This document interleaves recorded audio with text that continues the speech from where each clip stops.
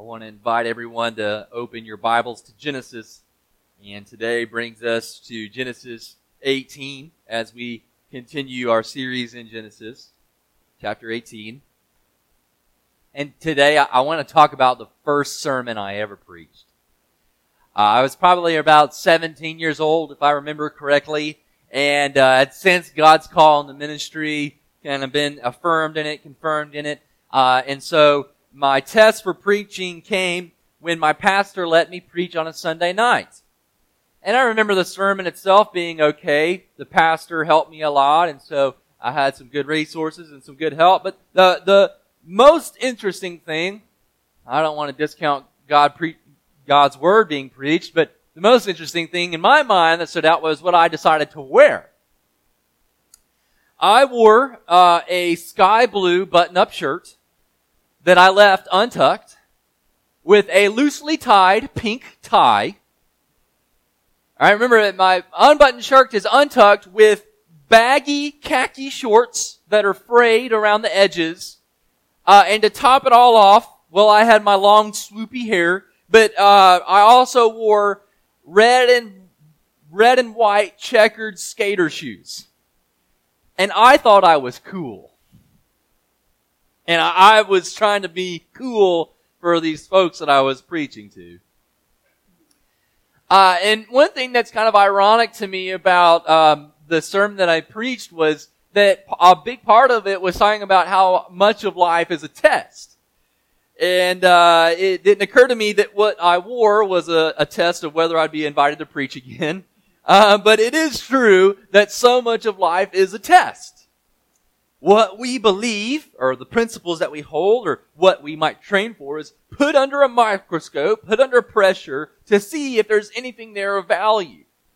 So the healthy person will one day be tempted to eat pizza. The runner, right, will one day need to run a marathon. The karate guy or girl will need to compete for the black belt. There's a lot that's being said about the police response in Uvalde, if you've read up on it. And I don't know which reports are true, but if some are true, when the time of testing came, it seems like they were unprepared. I don't mean to make a stance in regard to that, but only to show that times of testing can be as simple as what you decide to wear to an important event, or it could be deadly serious. It could be how a waitress treats you, how other drivers cut you off. Could be complications at work. Could be diseases and sicknesses. Times of testing come. What you believe, what you train for will be put under pressure. In many ways, Hagar was a test of Abraham's faith back in chapter 16. God promised Abraham offspring, and then he was tested with Hagar to see if he really believed that. Will God really give me offspring through Sarah? And he failed that test. And in many ways, Abraham is tested again here in chapter 18, and he'll be tested again in chapter 22 with Isaac. But here in chapter 18, he's tested. God promised him in chapter 17 that he will be the father of nations in order to bless them. That was last chapter, last week. And now Abraham is being tested whether he actually believes that. But more importantly, and this is really the idea that this sermon hangs on, God is testing whether Abraham's communion is changing Abraham's condition. Is Abraham's communion with God changing Abraham's condition before God?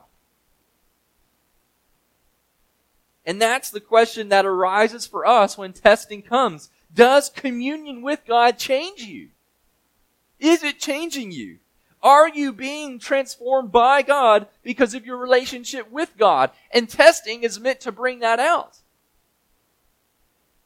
Answer comes with testing. God, unfortunately, doesn't just zap us.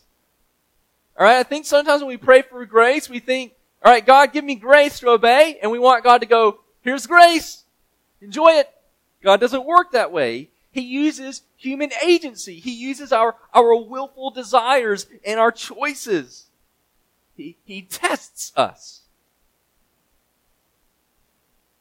He already knows what's in our hearts. He already knows exactly what we're going to do. He's an all-knowing, all-sovereign God, but He does it for our benefit.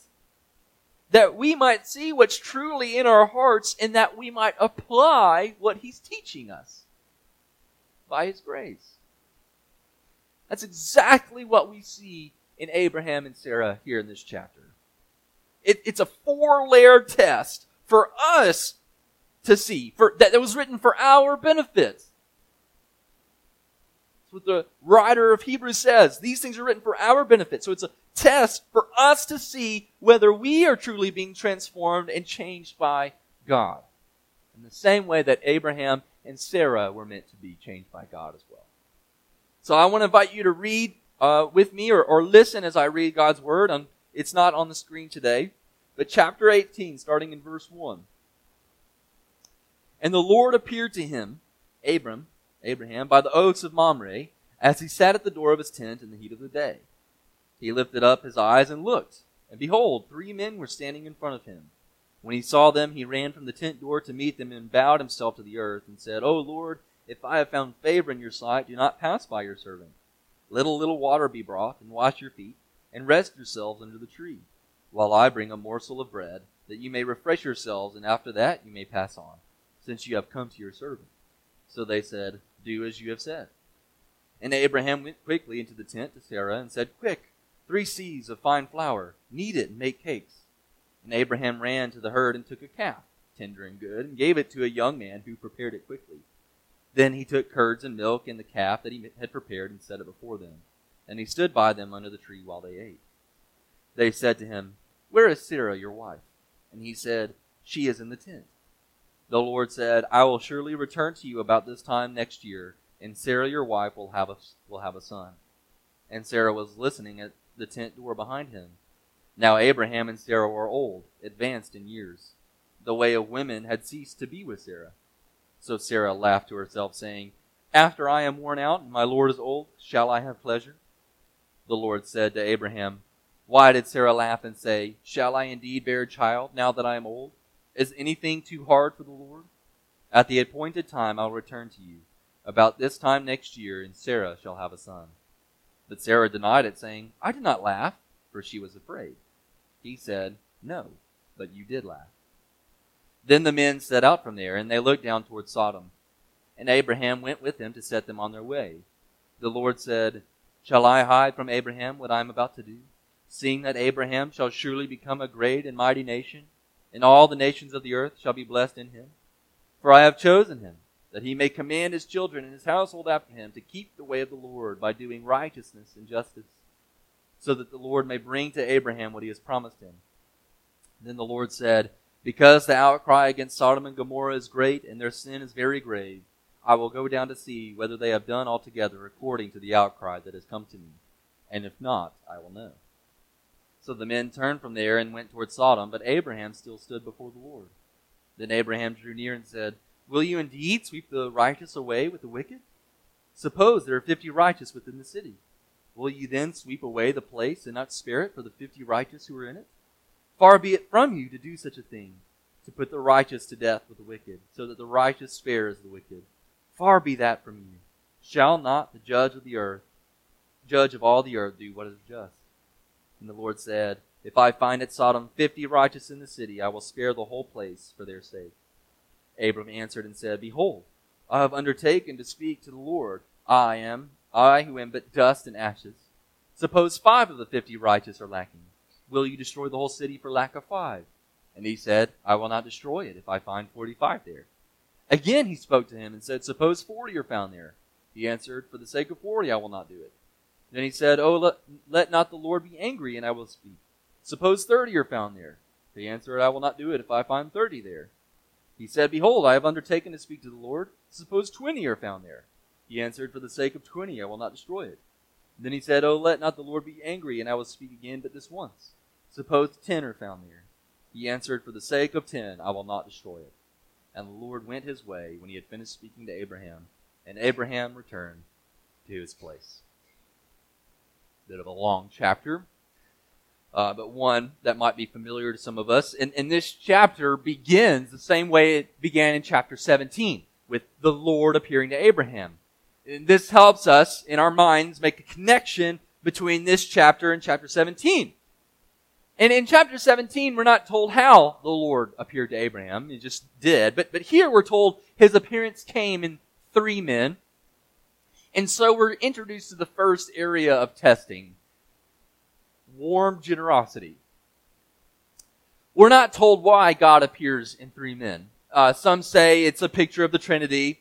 Others say it's God with 2 messengers or angels. And we're not told whether Abraham immediately recognizes it as God or not. Actually, that word where he says, my Lord or O Lord, it is the same word that's used to refer to kings or masters.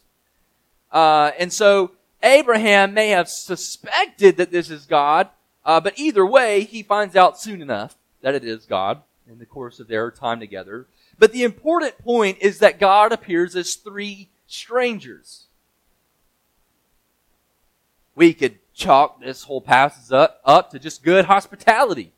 You know, many cultures, even today, among the Middle East and other foreign cultures, have a very high standard for hospitality that requires this kind of welcome. He gives them a place to rest and refresh, prepares a good meal for them, and waits on them. When I was a teenager, I had the opportunity to go to Africa for the first time, and the family that me and my friends stayed with were so welcoming. One of the family members gave up his room for us and his bed, and went to stay with someone else so that we could stay there, and they cooked their best meals for us. Unfortunately, their meals didn't sit well with American stomachs, so we had to use our water bottles to hide some of it to make it look like we ate it. Looking back, I feel an immense gratitude toward this family. What a great family, but also a shame for being a poor guest at times. But anyway, the reason that this is a test for Abraham is precisely because these are 3 strangers. 3 foreigners. Abraham doesn't know where they're from, but he does know they're from a foreign place, a foreign land.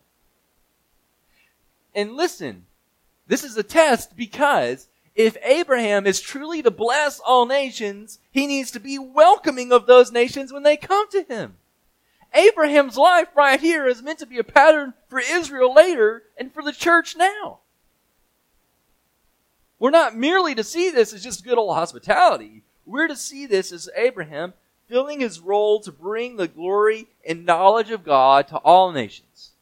Unexpected though their coming might be. And if we're to apply this rightly, we need to think of our own cultural moment. I mean, maybe one of the most perennial political topics that we talk about is immigration, and now Afghan and Ukrainian refugees and Muslim refugees, Hispanic people coming from the South to get to America. And listen, the challenge is this.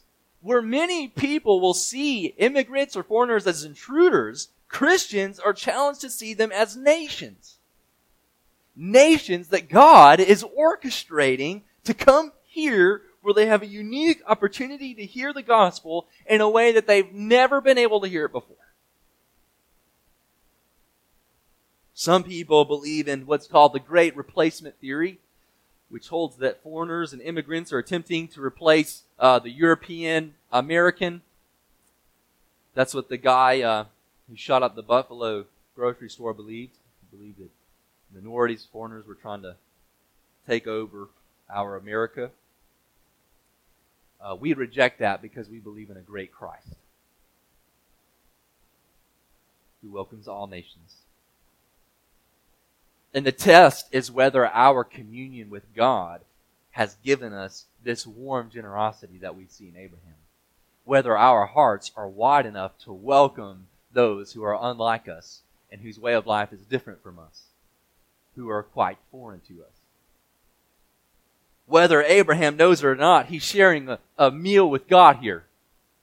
And this is important because sharing a meal is a sign of friendship in Scripture. When the priests are to eat of the sacrifices, it's to signify the peace that the people of God enjoy with Him through the sacrifice. This is why Jesus is always eating with sinners. And we eat with God too. When we take the Lord's Supper, that is our dining with the Lord God. We're dining with Christ. And the test is whether our communion or our fellowship or our relationship with God is actually transforming us to display the kind of warm generosity that will bring blessing to all peoples and to all nations. That's the test. It's whether your relationship with God is actually transforming you. I recently saw an article that talked about how younger people are lonelier than ever. A greater portion of the younger generations are lonelier than they ever have been. Dependence on technology, social media, that sort of thing. And one college student described her experience on campus as bumping into people you know, but having no real connection with them. And this kind of breakdown is one reason why we have breakdown of trust in our culture. I don't know if you guys have seen that or felt that. There's just a general lack of trust in each other in our culture right now. And that's the whole deal is knowing someone should lead to trust. I mean, unless they're just vile, right? Knowing someone leads to your trust in them. And whether we know God will be tested, especially if it's a trusting knowledge. That's the second test we see here, trusting knowledge. Last week we saw that when God revealed Himself to Abraham, He reveals Himself as El Shaddai, or God Almighty. And the challenge was whether Abraham believed that. And it's the same for Sarah. God asks Abraham in verse 9, where is Sarah your wife? And he said, she's in the tent. The Lord said, I will surely return to you about this time next year, and Sarah your wife shall have a son. Listen, this is a promise long time coming. He gave this promise all the way back in chapter 12. Many years have passed, but now he's being more specific. He's saying it's going to happen next year. But in the tent, Sarah is listening. Now Abraham and Sarah were old, advanced in years. The way of women had ceased to be with Sarah, so she was menopausal. So Sarah laughed to herself, saying, after I am worn out and my Lord is old, shall I have pleasure? So not only is Sarah menopausal, but she and Abraham haven't even had sexual relations in a long time. I mean, one writer said, they're just that old. Because of this, she laughs. She laughs because of how ridiculous this sounds. Remember, last chapter, Abraham laughs too. God gives him these extravagant promises. Abraham laughs, and now Sarah laughs. And the laughter is meant to show that this sounded ridiculous to them. This wasn't a laughter like, I can't believe this is incredible. It's a laughter as in, yeah, right. It's like the salesman who comes to your door and promises you that if you just invest in his product, you'll be a billionaire by next year. Ha! Slam the door in his face. Maybe some of you would do that. I might entertain him for a minute and then be on your way. Or maybe the product, right, that promises to make you look 20 years younger. Ha! And that's the thing. God has always been in the business of making extravagant promises. Promising this old man and this old woman that they would become nations and kingdoms through a son of their own. Promising Moses that he could rescue his people who have no army from the greatest army on earth. Promising David that he would never fail to have a descendant on the throne. Promising a woman that she would never thirst again. The difference between God and a salesman is that you aren't in a relationship with the salesman, but we are with God. And that's true for Sarah too. Sarah should know God's power. She should know Him, and that knowledge should lead to running to Him, not running from Him. Do you see what happens? She laughs. God calls her out, and she tries to deny it because she was afraid. truly knowing God, all of His holiness, all of His justice, all of His mercy should cause us to run to Him, not run away from Him. That's the difference between worldly fear, being just fearful, and godly fear, the fear of God. Worldly fear tries to hide from God. It may not always look like that, but what worldly fear looks like is trying to hide behind religiosity. Oh, I pray all the time. I go to church all the time. You're hiding from God through your religiosities. Sometimes it's self-righteousness. Right? That's the Pharisees' problem. A good life. You hide from God with pleasure. You feel, right, that this fear or whatever, and you try to hide from pleasure. It's when we make excuses for sin, saying our sin's not that bad, or I didn't mean to, or we blame another person for our sin. That's worldly fear. We're hiding from God behind something. Holy fear causes us to run to the very one we've sinned against. Yeah, God is the one we sinned against. God is the one with the power to condemn us. God is the one whose wrath is on us. But He's the very one that we need to be running to.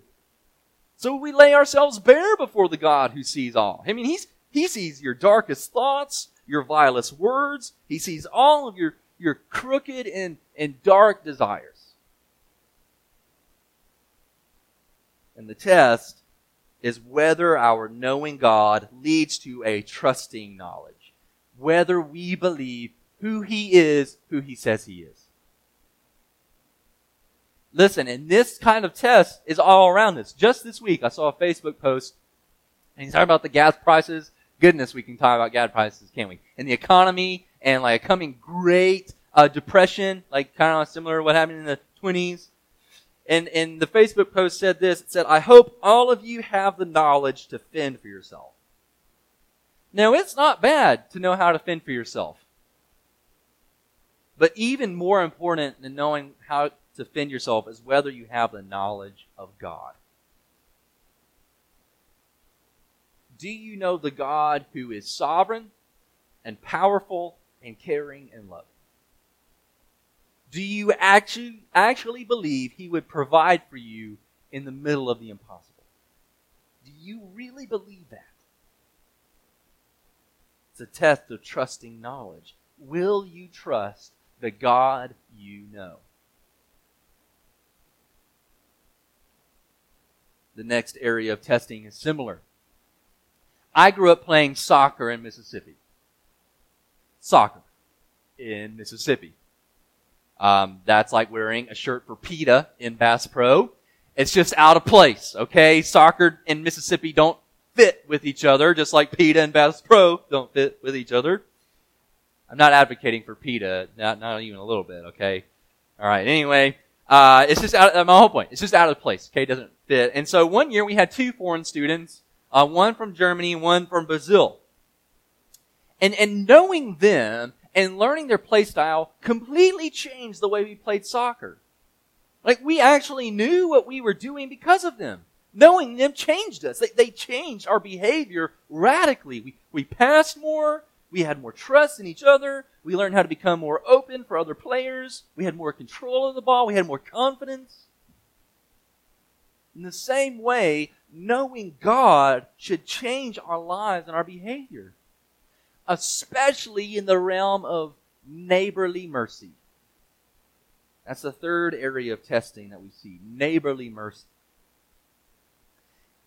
Abraham and Sarah have not been good neighbors up to this point.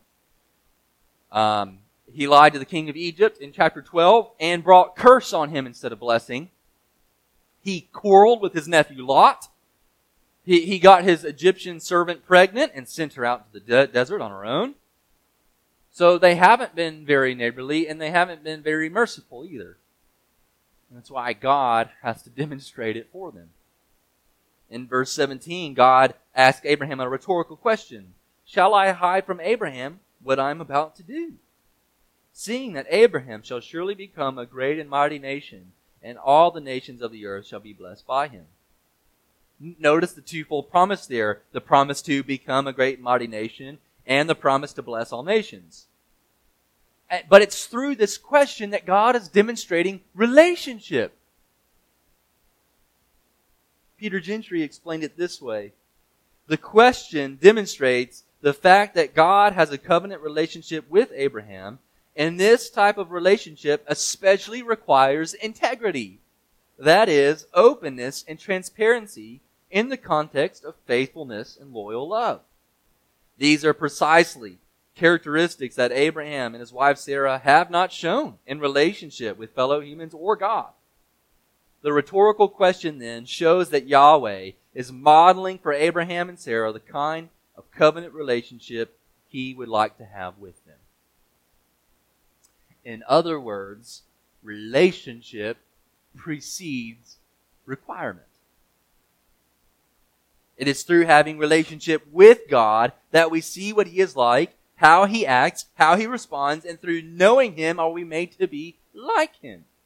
Relationship before requirement. Relationship before rules. This is exactly what God goes on to explain. Look at verse 19. For I have chosen him, Abraham, that he may command his children and his house after him to keep the way of the Lord by doing righteousness and justice, so that the Lord may bring to Abraham what he has promised to him.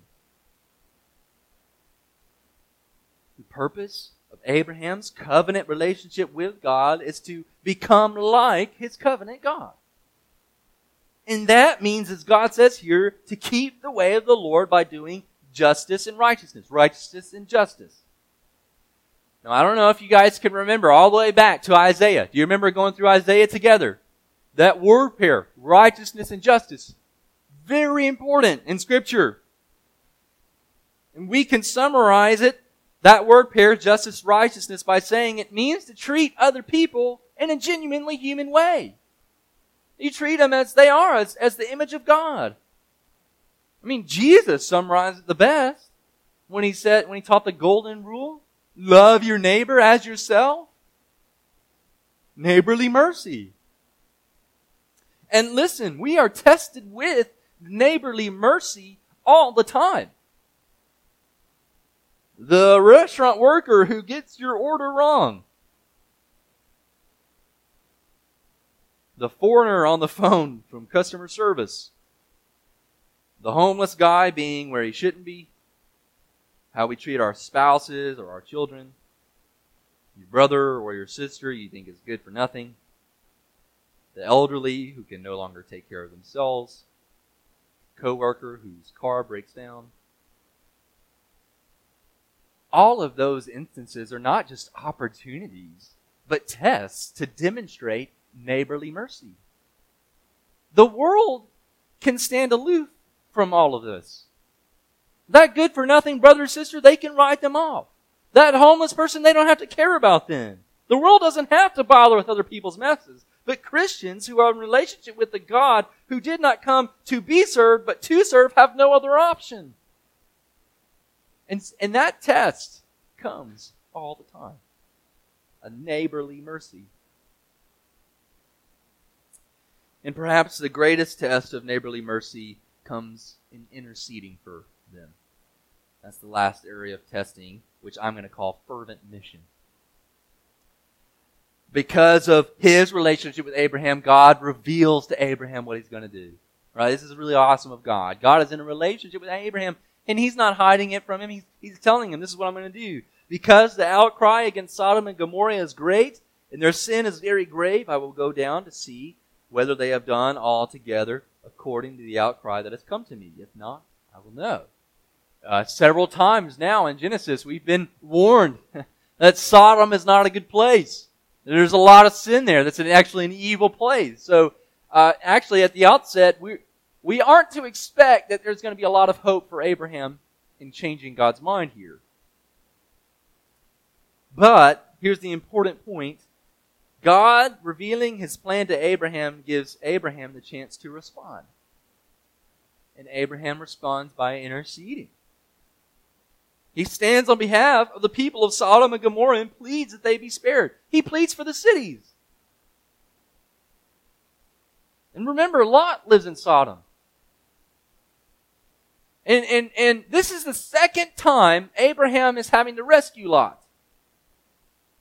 Back in chapter 14, Abraham rescues Lot from worldly kings with military might But here in chapter 18, Abraham is trying to rescue him from the hand of God. God Almighty. It's not the big bad boys from the east that Abram is fighting against. It's God now. And as Christians, we know and believe it is far, far more terrifying to fall into the hands of God's wrath than it is to fall in the hands of any evil human. Jesus himself said, "Do not fear those who kill the body but cannot kill the soul. Rather fear him who can destroy both body and soul in hell." So Abraham begins here to intercede on behalf of the nations. He's finally beginning to do, for the first time, what God has called him to do since chapter 12, to be a blessing. And Abraham doesn't argue. He doesn't say spare them because nephew my nephew Lot is there. I don't spare them because of family or whatever. He has to argue on the basis of God's character. What does he say? I love this. Shall not the judge of all the earth do what is just? Shall not the judge of all the earth do what is right? If there are 50 righteous people, 45, 40, 30, 20, 10 righteous people, he's arguing on the basis of God's righteous character. And we know the story. We know that Abraham doesn't succeed in rescuing these cities, but he does succeed in getting Lot rescued. And this speaks to God's mercy that he will not let the righteous be swept away with the wicked. Lot doesn't seem very righteous to us, but we learn from Hebrews that he is righteous. So it speaks to his mercy as well as to his justice. He destroys Sodom and Gomorrah, and guess what? His judgment on them is righteous and is just and is good. Is very good. But in God's sovereign plan, like Abraham, we are invited to intercede on behalf of the nations.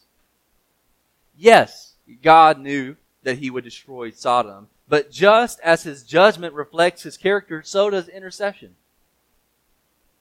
God exercised his character in judging Sodom, but Abraham is reflecting God's character through intercession. So we see both aspects of his character here. And listen, belief in God's sovereignty or his judgment should never lead to a callousness on our parts. If you're callous because of suffering or the plot of the lost or the nations, because God is sovereign and he's just, you've not read it right. In fact, his sovereignty and his judgment should lead to fervent mission. Because guess what? That was us. And if we did not have someone pleading for us on our behalf or speaking the gospel to us, we'd be lost. You'd be under that judgment still. And who are we to keep that for ourselves? Who are we to say, well, good luck everybody else. I've got my ticket to heaven. It's misreading God's mercy and his sovereignty. And that test will reveal whether your heart is like God's or not.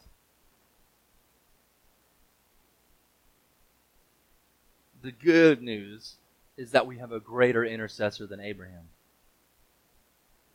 Where Abraham succeeded in rescuing only just a handful of righteous people, and they barely got out, Jesus succeeds in rescuing countless ungodly people.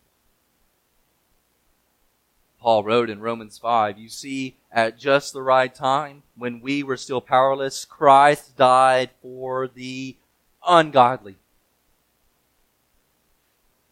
The godless, the ungodlike, the unrighteous, the unloving, the ungracious, the unmerciful. You are ungodly. You deserve to be swept away with Sodom here. You deserve every ounce of God's wrath for an eternity, but Christ died for the ungodly. for you. And the good news beyond that is not only that Christ rescues us from wrath, but is all sufficient for our obedience. It is not in your own strength that you can go and demonstrate God's character to the world. Through your own strength, you would fail every test that comes your way. It is only Christ's strength in you. So seek Him and depend on Him with all your might. All that you can muster. Because He is all you need for the time of testing. Christ endured the ultimate test for you when He died for your sins and gives you the grace and the strength to endure all tests with joyful obedience. And that's the good news. So let's respond to Him rightly this morning. Let's pray. Father God, You are a God of testing. You send people our way and crises our way, pressures our way, trials.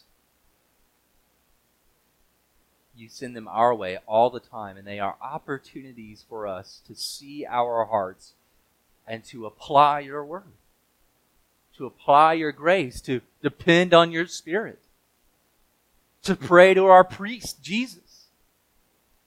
We have these opportunities each and every day, multiple times a day. And we miss them because we're disobedient, we're sinful, we're stuck on our own pleasures and desires. Time of testing will come for us. I pray that You would give us open eyes to see them, hearts to receive what You are doing, and faith to apply Your gospel. Faith to apply Your word, that we would follow You obediently, that we would walk before You in justice and righteousness, bringing the blessing of Christ to all peoples. And it's in Jesus' name that we pray. Amen.